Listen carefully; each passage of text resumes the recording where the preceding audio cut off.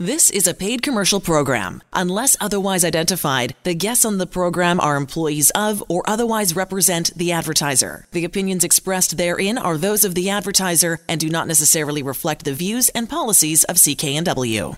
Welcome to Vancouver Consumer. I'm Sterling Fox. Manny will be back next Saturday. In just a few minutes, Brad McLeod of Sea Lovers will join us. But first, here are some of the week's top consumer stories. As British Columbia begins to reopen after the lockdown, our friends at Research Company asked BC folks about our views on whether 10 different business sectors should be eligible for a government bailout in order to continue offering their services. Now, across our province, the highest level of support for government assistance is for agri-food companies, individual municipalities, retailers, and news organizations. With 2/3 of British Columbians calling for financial assistance for retailers, the big question will be what to save and how. Before the pandemic, we had already seen corporations closing brick-and-mortar stores and moving to online models. Any additional assistance for retailers may have to focus more on avoiding layoffs and less in facilitating leases for large spaces. The public is divided on some other components of our economy. Just under half of us are in favor of allowing airlines and film and entertainment companies to be eligible for government bailouts. There are also some nuances on all questions when it comes to age. For example, BC folks aged 55 plus are the least likely to support bailouts in the areas of transportation, information, entertainment, and sports. There might be an ideological opposition to deficits from baby boomers, as well as growing concerns about present and future commitments. Younger residents appear to be more optimistic. British Columbians aged 35 to 54 with established careers and eager to return to life as it once was before the pandemic are more likely to want to save everything. BC residents aged 18 to 34 put news organizations ahead of sports leagues and franchises. Beginning in less than 2 weeks, trolley buses will no longer run along Broadway, and they won't be seen there for about 5 years in order to allow for safer construction of the Broadway subway project expected to start in the fall. Now, the B-Line diesel buses will continue to run along the Broadway corridor, which TransLink calls the busiest transit route in North America, with more than 100,000 trips a day. The number 9 trolley route will be switched to diesel buses beginning June 22nd as well, and other north-south trolley routes that run briefly along Broadway between Cambie and Arbutus will also be diverted either to 12th or 4th. The $2.8 billion subway will run under Broadway from Great Northern Way all the way across to Arbutus Street.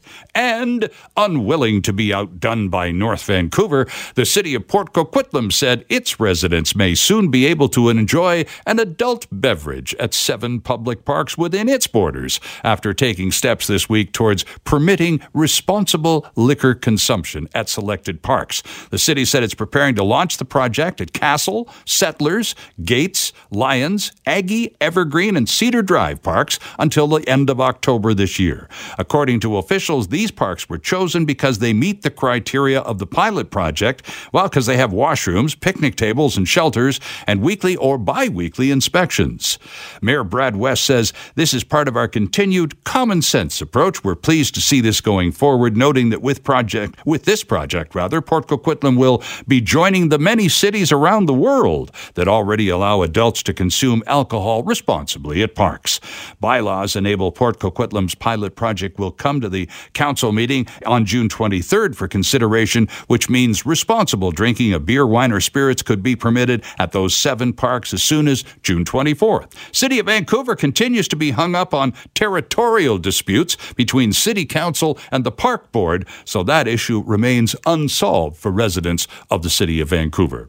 Those are some of the week's top consumer stories. We'll have a look at a few more later in the hour. Coming right up is Brad McLeod from Sea Lovers. Our guest this hour is one of the owners of Sea Lovers, the best fish and chips in town. A pleasure to welcome Brad McLeod to Vancouver Consumer. Hello, Brad. Hi, Sterling. Let's talk a little bit. You're one of the big guys at Sea Lovers with a dozen locations across British Columbia. We'll get to the story behind how you found Sea Lovers and came to be as involved as you are in 2020. But let's talk about what's going on in 2020 right now. You have a dozen Sea Lovers restaurant locations across British Columbia. Since the beginning of COVID-19, you and all of those restaurants, Brad, have been open for takeout only. Is that correct? Yes, it is, Sterling. And it's actually, we have 11 locations in BC and one in Alberta, in Edmonton. Oh, okay. That's our 12 locations. But we've all been open all the way through doing takeout service. Okay, you got me on a technicality with that Alberta thing.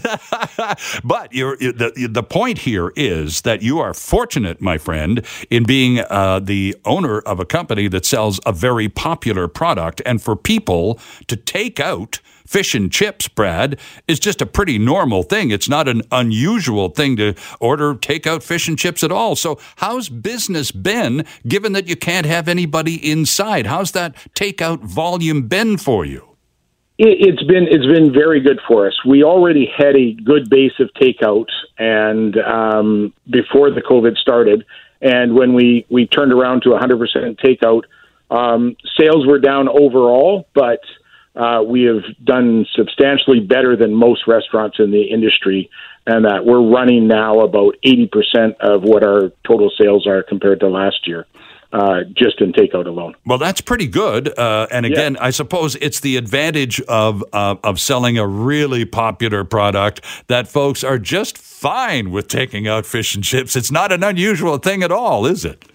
No, it's not. It's a very common old-time practice of doing takeout. We still wrap it in newsprint like we did in the old days, and it's the perfect item to come by, pick up, and take home to the family for dinner. Now, we'll talk about what's going to happen when Sea Lovers starts opening their locations, Brad, and that's going to start happening in the next very short while. But let's talk about the story, because there was once upon a time a kid in Coquitlam named Brad McLeod who, along with his buddies, used to go to Sea Lovers in Pine Tree Village for takeout fish and chips. That was your first contact with Sea Lovers, wasn't it?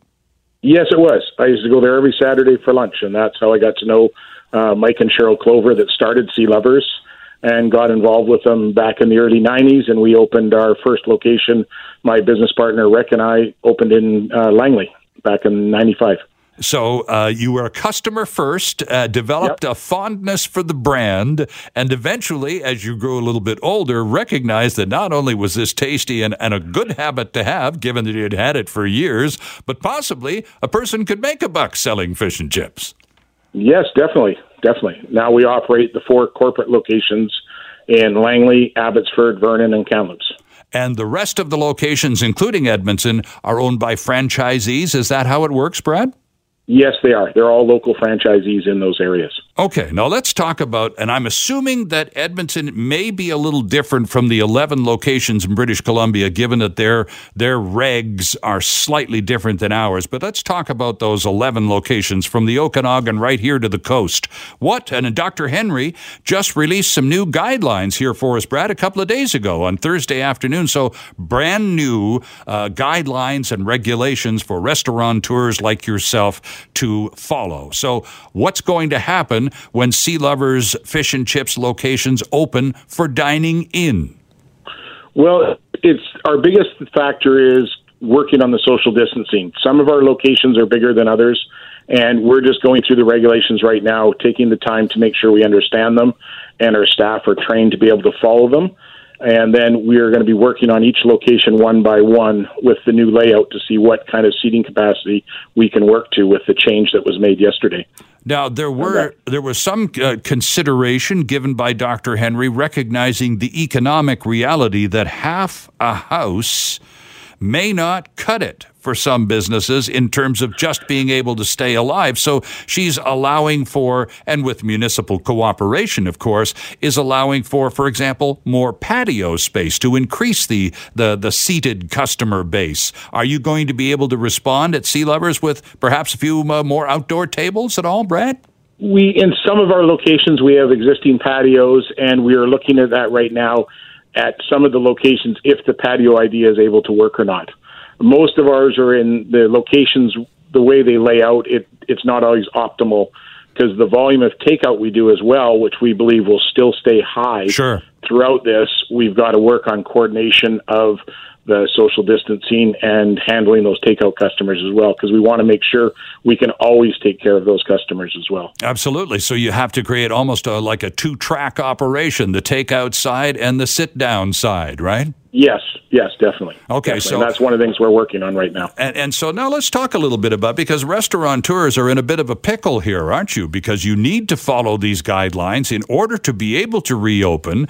And yet, in the case of many restaurateurs, Brad, there's not a lot of cash in the kitty to be able to get out there and buy all of these add-ons and whatnot. So in your case, in addition to a tape measure for getting that social distancing the appropriate distance, what other modifications have you had to make to your places? Well, the biggest thing is trying to find that very hot commodity out there right now called plexiglass or acrylic plastic. Oh, yeah. It's not only very expensive, it's very hard to get as well.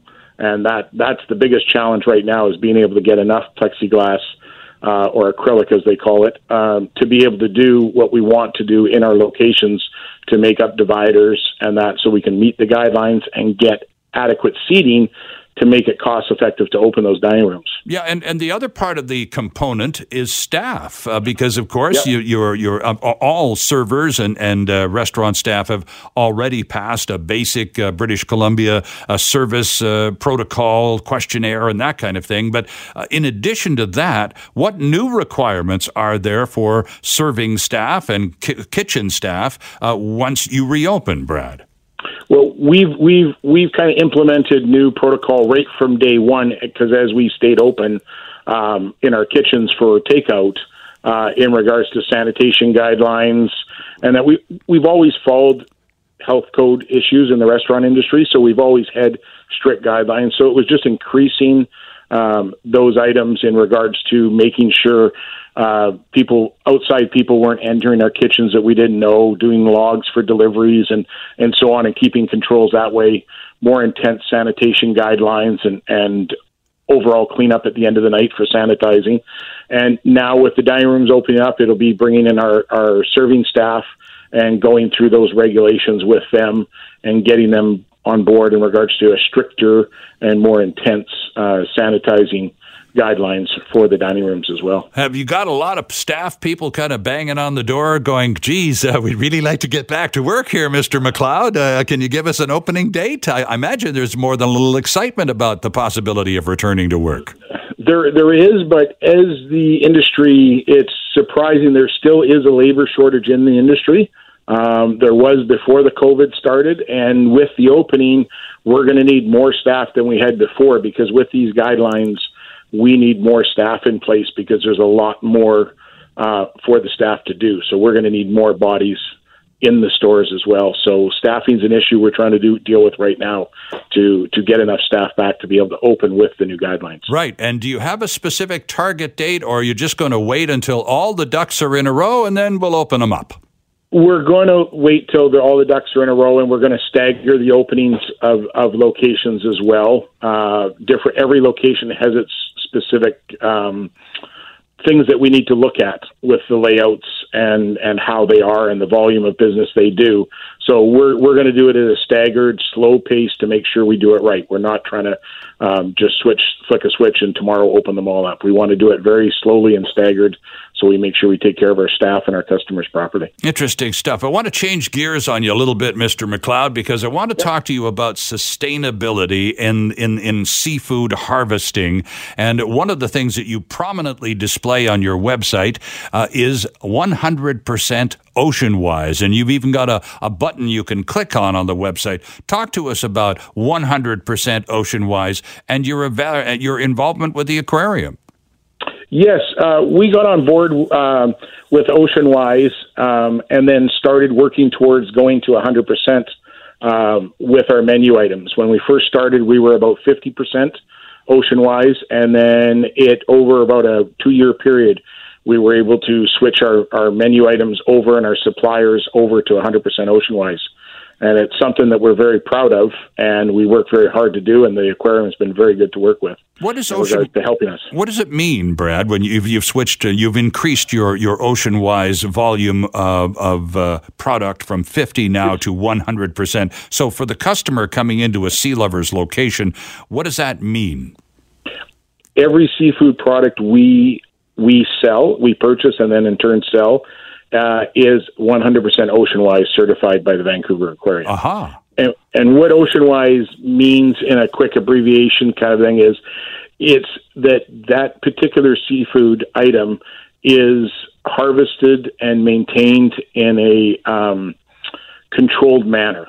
And that in regards to that, it's not only that it's a sustainable item, it's also how it's monitored, the catch, the methods of catch, and how it's processed and handled throughout the chain, and to make sure it's all controlled that way. So that it'll be there for the future. I was just going to say, it would provide for, one would think, a longer horizon harvesting capability. And also, you got to think at the same time, you're also doing a pretty tough quality control check in terms of what degree or what quality of product hits the customer's plates, aren't you?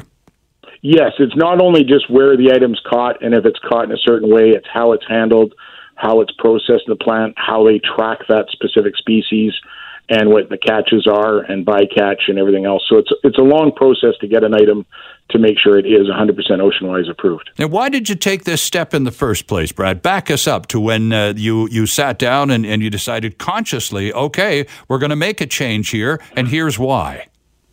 Well, the industry, we've been around for 35 years, and I want us to be around for a lot longer than that and move forward. And the seafood industry, a lot of people remember back in the day, the East Coast cod fishery was basically devastated to almost non-existent, and that was from overfishing and no control. Mm-hmm. And it's our best interest to make sure that the product is there for the future, because without those products, we're not going to have a business.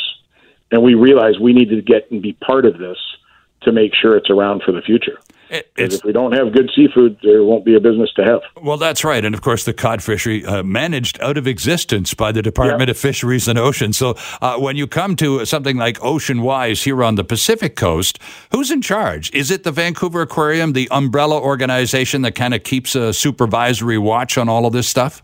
Yes, they are. They are Oceanwise, is the Vancouver Aquarium. And they've done a very good job promoting it and being able to work with them. They've been a very good operation to work with as well. And, of course, they've not been without a few problems of their own, and it's nice to see the community rallying around them. The Vancouver Whitecaps and the Masks and all sorts of different community groups. The aquarium matters, and not just because they're supervising sustainable seafood practices on the west coast of Canada, but it matters a whole lot to Vancouverites.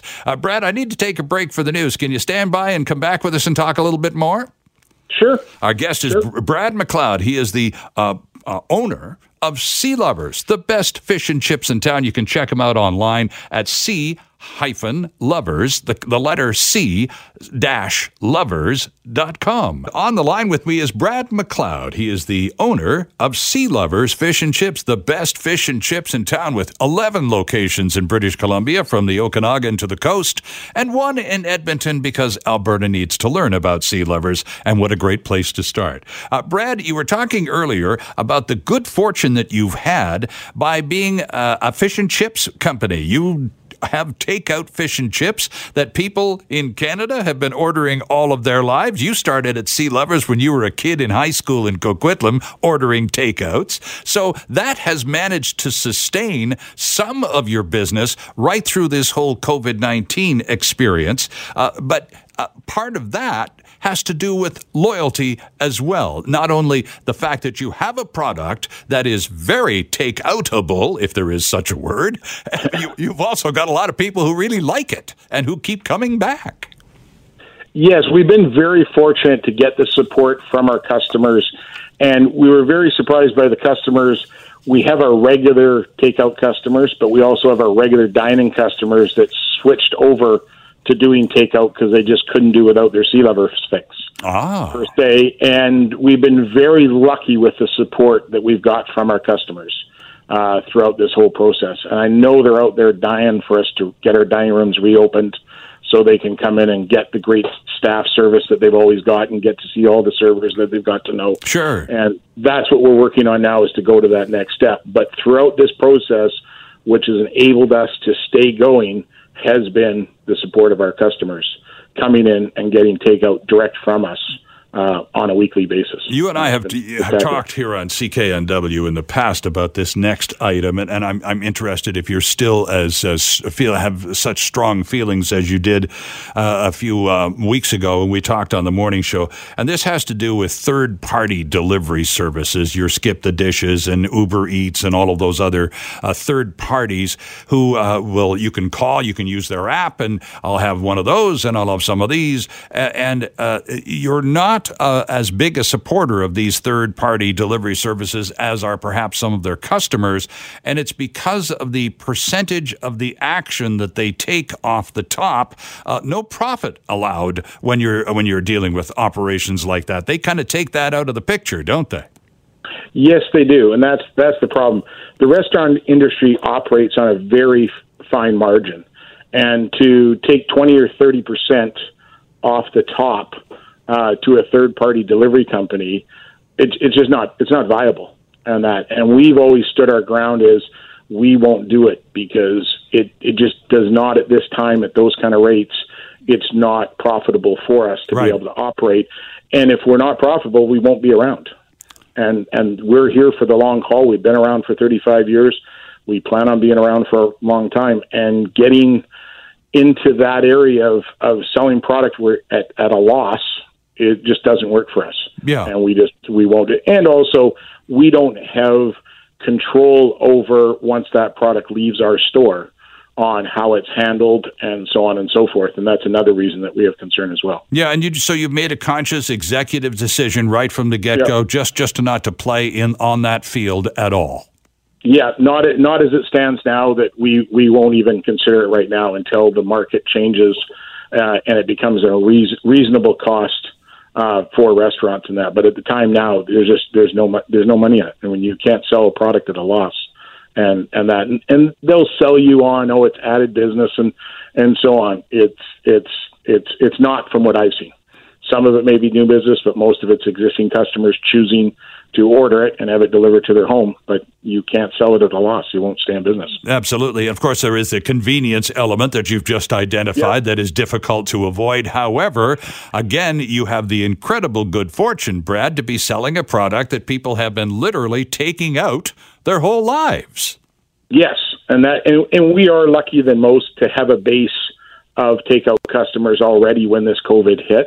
That it's always been a big part of our business, and it's an item that does travel well and works great for takeout for families. So we've been lucky in that way that we had that base, and it carried on and that throughout this. Now, I'm just curious about the kitchen staff. We talked about the staff and some of the preparations and the new rules and regs. You were doing a manual for your staff that had to be rewritten, at least parts of it, yesterday, or on Thursday, rather, when Dr. Henry made her announcement.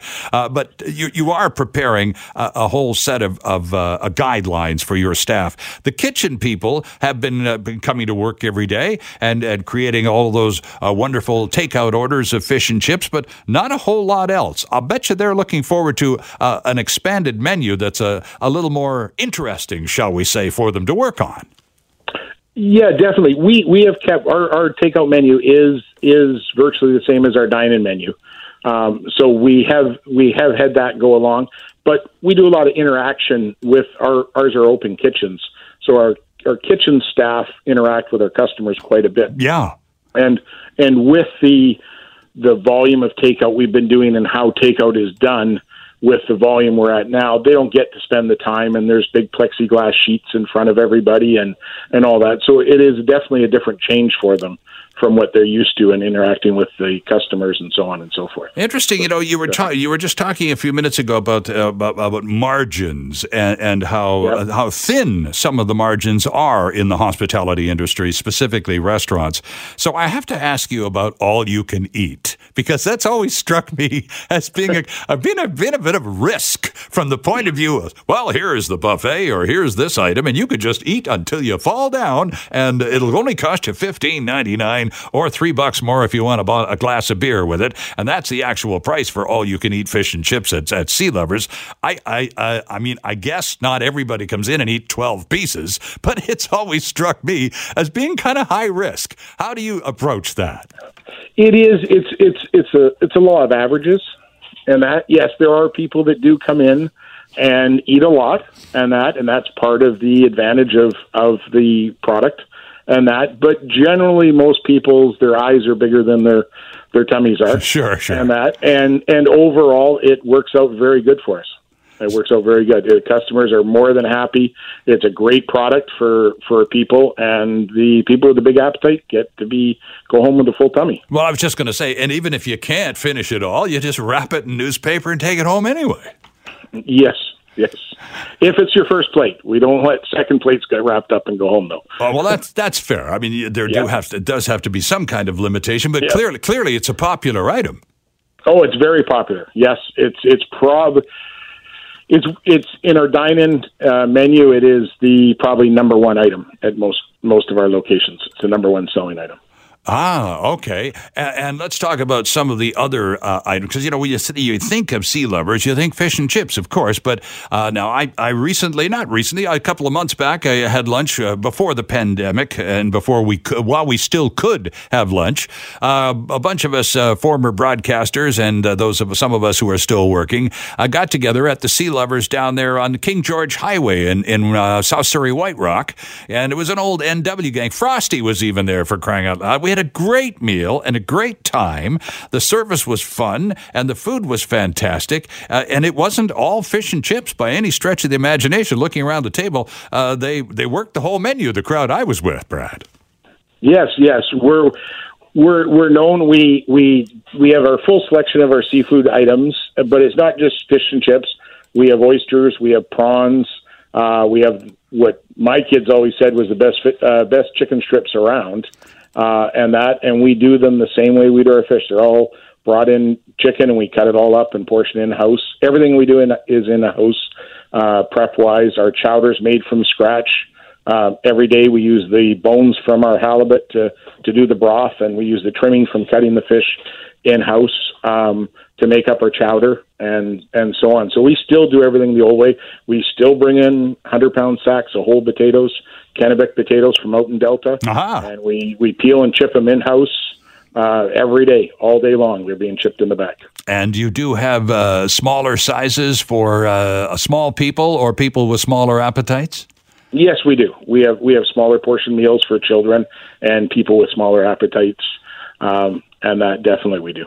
So when everything comes back to normal, okay, let me rephrase that, because that could be a bit down the road. Do you get the feeling, Brad, that when we start talking about, when things get back to normal, that you're talking about something that's going to take probably until next year? Do you get that feeling that whatever investments you're making these days in plexiglass or whatever the proper word you used for it, and all the other modifications, that's not just for the summer? You get the feeling this is going to be here for a while, don't you? Yeah, I believe so. I mean, it's hard to say. I don't have a crystal ball by any means, and the job that Dr. Henry's doing is unbelievable, guiding BC. We're lucky to be where we are, in the position we're in compared to a lot of places in the world. And there's still that unknown ahead of us of where we're going to be, and the province is going in a very good direction, and we've had good guidance in that way. And the confidence level of the consumer, I think, is changing weekly with the numbers where they're at. But I believe these measures are going to be around for a while, and I guess it comes down to depending what the numbers are and what Dr. Henry has to say. Indeed. But, yeah. I think you'll see restaurants designed differently in the future as well. And we've talked about that as well, is that we would, if we were building a new location, like we're looking for a space in Maple Ridge right now, for a location there, and we will design it differently than we would before pre-COVID, just because of we can see what things have changed and the way things are going to be in the future, that we definitely design different. Interesting. As you, the restaurateur, look to expand in the future, would patios be an important asset to consider in looking at locations because of the advantage that suddenly affords some restaurants now? Yes and no. The biggest trouble with patios in our climate, restaurants, you need to make money year round. Yeah. And we're very limited, as you can see, our wonderful summer day we're having today out here in BC. Patios aren't always the best solution to that. In this time right now in the summertime, it's the best thing we can hope for right now with the expansion of patios and that to help out those restaurants. I think what we'll look at in the future is larger square footages so that we're able to spread out our seating to meet more proper social distancing in the future. And that's where a location we might have looked at a 21 or 2,200 square foot space, we'd probably go more towards 25 to 3,000 square foot space because we need the year-round seating. Sure. The July and August won't save us throughout the year, sort of an idea. Yeah, sitting on a patio at the edge of the rainforest in February is not something I'm looking forward to. No, definitely. So that's going to be a concern in the future is the size of restaurants. You're going to have to look at that with your dining room seating capacity and layouts and stuff in the future. Brad McLeod, we've only got a minute or so left, and you made reference a moment or two ago about consumer confidence, and you're seeing more and more of us starting to timidly, stick our heads inside restaurants and decide, yeah, we should go back. What can you tell listeners right here on CKNW this afternoon, Brad, to kind of enhance that sense of confidence that, I mean, it's so cool to have somebody else do the cooking and especially the cleaning up, and the socializing is great, but there's still a kind of an antsy kind of a concern vibe going on. Talk to potential customers about coming back to dine in. All I can say is that's why we're delaying opening our dining room right now. We're making sure we get this right, and we're making every effort to train our staff, put in procedures to make sure both our customers and our staff are safe to come back to our dining rooms. And that's our biggest focus right now, is getting things correct and getting our staff trained so we can take care of our customers and they can come back and enjoy the atmosphere and the food in our dining rooms like we had before. And as far as notification when the restaurants are open for dining in, I'm sure the ads will be here on CKNW, right? Oh, yes, they will. They're in the works right now as we speak. Well, wish you... They will be on NW and on our Facebook page and our website. Well, we wish you considerable success when that does happen, Brad McLeod. Thanks for being with us this afternoon. Best of luck to you. I appreciate it. Thanks, Sterling. And once again, our thanks to Brad McLeod for a very informative visit from Sea Lovers, the best fish and chips in town. Manny's back next Sunday. John Carlson is up next. And it's time now for Ask Andrew. And this time, Andrew, it's all about that drive-through food truck festival this weekend. What's going on and where? Yeah, so... As we speak, actually, both today and tomorrow, the first drive-through summer food truck festival is going to be happening at the Christian Life Assembly. That's on 56th Avenue in Langley. And also Tradex is happening. That's tomorrow's is happening. It's going to be at Tradex in Abbotsford. Okay. And so, for the food truck industry has been hit pretty hard with the fact that people have, decided to kind of stay in. There's a lot less face-to-face talking. And so food trucks don't really have the resources, a lot of them, to, really get on board with third-party, like, delivery apps. Oh, you sure. Can't really, I believe there's a couple that have, the spaces and the ability to make delivery apps a possibility for them. But for the vast majority of them, they've either had to temporarily shut shop and walk, or they've had to try and find new ways of getting things done. So having this drive-through food truck festival where you can, safely stay in your vehicle and still support, your local food trucks is, I think, an excellent idea. And I like, it's something that I think we should really maybe have more of. It's like we did the drive-through with those mini donuts down at the PNE a few weeks ago. This is the same kind of idea, right? There's actually another mini donut drive-through happening in Abbotsford next week. So you bring that up and there you go. So you've got, it'll be happening it started this morning at 11 a.m. It's going on until 6 p.m. tonight at the Christian Life Assembly in Langley. And tomorrow it'll be 11 a.m. to 6 p.m. At the Tradex in Abbotsford. There you go, the drive-through food truck festival. Thank you, Andrew. Time for a couple more consumer quickies before the new news, the BC government has created a ministerial order protecting amateur sports organizations, their employees, and volunteers from liability. The change will allow for not-for-profit sports leagues to be up and running sooner than provided they are complying with public health orders and provincial sport guidelines. Provincial and local sports organizations are having challenges obtaining adequate insurance as a result of the pandemic. Most insurance companies are not providing coverage for COVID-19 related damages, meaning many amateur sports were unable to provide sport programming during the pandemic. So, under the new rules, a sports organization or its representatives will not be liable for a participant in their sports program being exposed to COVID-19 as a result of that participation. The protection is in place as long as a sports organization follows the provincial guidelines outlined in Via Sport's return to sport protocols. The guidelines include hand washing, regular disinfecting, limiting shared equipment, physical distancing, and the use of wellness questionnaires and health self-assessment tools. All the info regarding getting your team back up and into the game is available at Via Sport, VIASPORT, viasport.ca. And one of Metro Vancouver's most popular summertime events has decided to bow out of the 2020 season due to COVID-19. North Van's Shipyards Night Market has announced they have officially canceled this year's festivities. As Andrew told us last hour, the Richmond Night Market indicated in April we could expect more on their event later in June. The official opening was to have been May 8th. Meanwhile, the Vancouver Art Gallery, which has also been closed since March 16th, will reopen next Monday, June 15th. Of course, there will be extra safety protocols in place. Tickets only online. Be prepared to wear a mask and practice physical distancing. Family groups are welcome back to the Art Gallery in Vancouver effective Monday. I'm Sterling Fox. The news is next. The proceeding was a paid commercial program. Unless otherwise identified, the guests on the program are employees of or otherwise represent the advertiser. The opinions expressed therein are those of the advertiser and do not necessarily reflect the views and policies of CKNW.